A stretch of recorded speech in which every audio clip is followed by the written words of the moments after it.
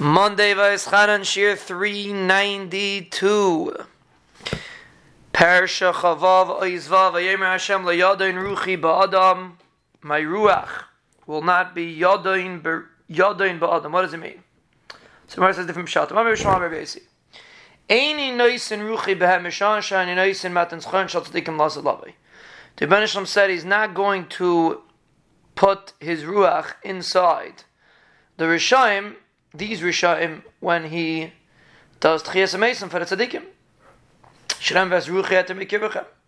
Rebbeinu Shalom said, I'm going to put my ruach in you. It does not apply to these Reshaim, meaning they're not going to have Tchias HaMesim. So that's how he translates the pasuk Liyadin Ruchi. The Rebbeinu Shalom is not going to give them Tchias HaMesim.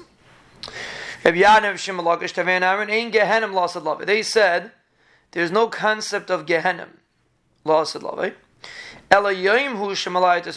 It's the day itself that will consume the Reshaim.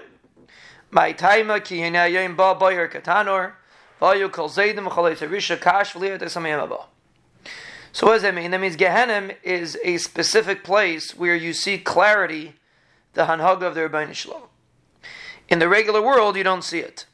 The clarity of HaKadosh Baruch Hu is going to be so clear that even the regular day will consume the individual that is not fulfilling his purpose in this world.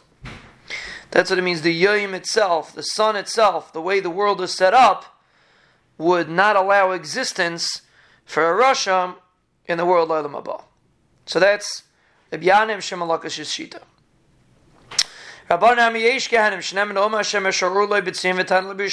He says there is an element of Gehenim.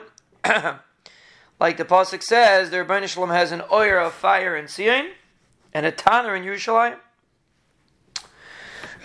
which is referring to Gehenim. Rabbi Yehuda bar Abbi Amar lo yoyim v'lo Gehenim ela eishi shetiya yoitzes migufay shel rasha umalahatasay shenemar ta'aru chashash teldu kash v'chachem eish techalchem. So he says that it's not day, it's not Gehenim, it's the guf of the rasha itself, which a fire will come out and consume the rasha from inside himself. This is an amazing thing.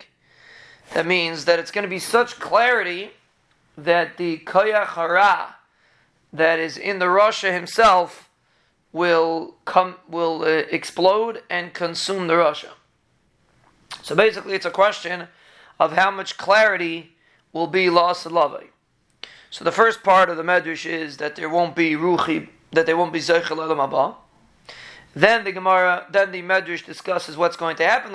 We have three shitas.